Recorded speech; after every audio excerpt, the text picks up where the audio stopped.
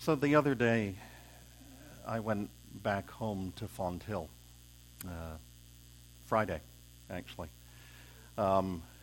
and took Ben and his girlfriend Molly to see the house that I grew up in.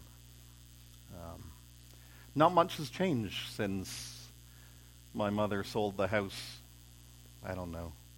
15 years or so ago. I think it's the same paint that's on the garage door.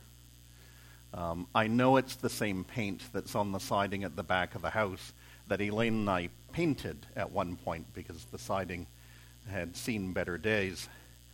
It's definitely the same front door. It was nice to go back home. It was nice to see that things hadn't changed, although there was part of me that also was a little disappointed that things hadn't changed. Because, see, in 15 years, things had worn just a little bit more, right? And there was part of me that had hoped that the new owners of the house had done something to keep it up. And part of me was a little sad, thinking that maybe they haven't. So, going home, returning home can be a difficult thing to do because our expectations of what we're going to meet when we return home is different. For me, home is one of various spots, though. I was born in Welland, and we moved to Fonthill when I was 10. I then went and did my undergrad in a co-op program in Waterloo, so I've lived in Welland and Fonthill and Waterloo and London and Oshawa and Toronto and Ingersoll and Kitchener, St. Catharines, Dundas, here twice. Home. Home is sometimes a different place. There is one place, though, that I have never lived, but as soon as I visited, I knew I was home. It's actually the Isle of Iona. You take 2 ferries off of the mainland of Scotland to get to it. The only cars that are allowed on it are the ones of the residents. The visitors aren't allowed to take their vehicles on the isle. And when I stepped on it, even though I was born here and grew up here, and the rain on Iona comes sideways, I was home. I just knew within myself that somehow I was home. Well, as I already said, sometimes going home isn't exactly the way that it's expected to be. I really had expected there would be changes to the house I grew up in. Changes to the garden, changes to the garage door that really needed to be replaced when my mother sold the house. Changes. I had expected that things would be different. Things were different in the town, though. When I left the town of Fonthill, we had 1.5 traffic lights. 1.5. Because the other half was in Welland. Was on the border between the two. And all of a sudden, there were traffic lights in places that I didn't expect them to be. Fortunately, I saw them. And I stopped when needed. Going home and our desire to go home can produce a sense of nostalgia, a sense of familiarity, a sense that somehow, that if we can just get back to those days, things would be better. I pointed out to Ben and Molly as we were driving through the street that I lived on, where all of my friends lived. Which houses had kids my age in them. My friends now are scattered through Canada and the States and Europe and the British Isles. None of us live there anymore. If I had gone home expecting to find Mike at the door or Ian screaming at the end of the street as he always did, I wasn't going to find them there. And maybe it's better. Maybe it's better that it's a case of when we go home, things aren't exactly what we expect them to be. Maybe it's better that they're not, because then we can think about what our expectations really are, really what we were expecting.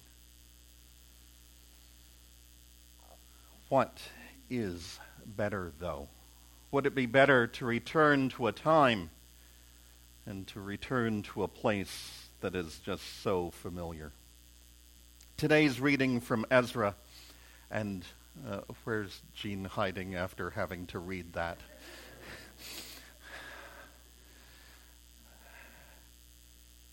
Today's reading from Ezra, though, marks the time that God's people finally get to go home, right? The exile will end as a Persian king turns to God and releases God's people to go home. And if they decide themselves not to go home, they're directed by the king that they should support the ones who are going to go home.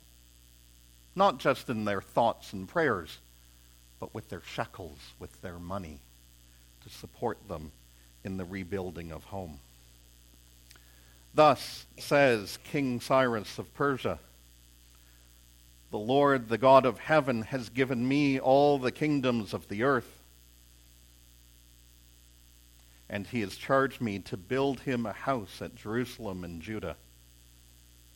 Any of those among you who are of his people, may their God be with them, are now permitted to go up to Jerusalem and Judah and rebuild the house of the Lord, the God of Israel.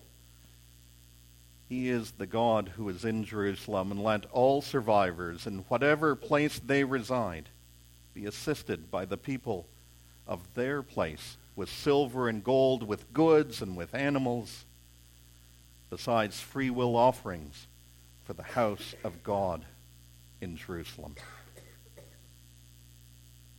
With all of the support of the people who did return home and the people who didn't but supported them financially, God's people are finally able to rebuild the temple. Finally take worship back into that place that had been in ruin. Often I think in these days in the church, we hope that we could rebuild the grandeur of all of the congregations that we're in, right? If we could just be as full as we were 20, 30, 40, 50, 60 years ago, wouldn't that be great? They set up the altar on its foundation because they were in dread of the neighboring peoples. And they offered burnt offerings upon it to the Lord morning and evening. And they kept the festival of booths as prescribed, and offered the daily burnt offerings by number according to the ordinance as required for each day. Wouldn't it be wonderful if we had enough people to worship here day and night? You'd all come for both services 7 days a week. You'd love that, wouldn't you? I know I would. You would think that this type of rebuilding, this type of returning home, this type of activity of worshiping back in the place that they had come from would bring joy to God's people. But many of the priests and Levites and heads of families, old people who had seen the first house on its foundations, wept with a loud voice when they saw this house, though many shouted aloud with joy, so that the people could not distinguish the sound of joyful shout from the sound of people's weeping. For the people shouted so loudly that the sound was heard far away. It would have been difficult and confusing for God's people to go back home, to be in their own land, to be able to worship as they once did, and yet still living with the reality of Persian rule. They might have been back in the temple, but it wasn't the way that it once was. The nostalgia, the return to what was familiar, that some would have hoped for, they would have realized would never come. However, this story is one that is certainly with God. It is not just a case of returning to a familiar place and returning to familiar worship. The amazing part of this story, for me, is the role of the Persian king. See, when we conquer lands, we don't let people go back to them. Right? The fact that the Persian king does this is quite remarkable. To allow people to go home and to continue living and worshiping the way that they had been is a huge point in the story. Because what the Persian king says is that it is your God who has given me all of this land, not my God. And God at that point was regional. You might have had a God for Burlington and a different one for Oakville and definitely a different one for Ancaster or Hamilton or Stony Creek. But your God, who resides in Jerusalem, is the one that I understand that is more powerful than I. Nostalgia can be powerful. Desire to return home can be powerful because it's comfortable. And God knows there are days that we need that comfort. But desiring to return home just for the sake of comfort, as opposed to desiring to return home to be with our God, are two different things. See, in the midst of this journey, God's people go with their God. Isn't that what we're called to do? First and foremost, forget the nostalgia, forget the desire for things to be the same. Remember the comfort that really comes from knowing our God. We know that we live in a different world than we used to. One that changes more quickly than we'd want to admit. But if we can lay the foundation of our lives in that same spot, that'll eventually be the cradle in a week and a half's time. If we can lay the foundation of our lives in the stories of the Scriptures, we can lay the foundation of our lives in the birth of Jesus. Doesn't matter what the temple looks like anymore, because God will be alive in us in a way that truly brings us life. And for that, we give thanks. Amen.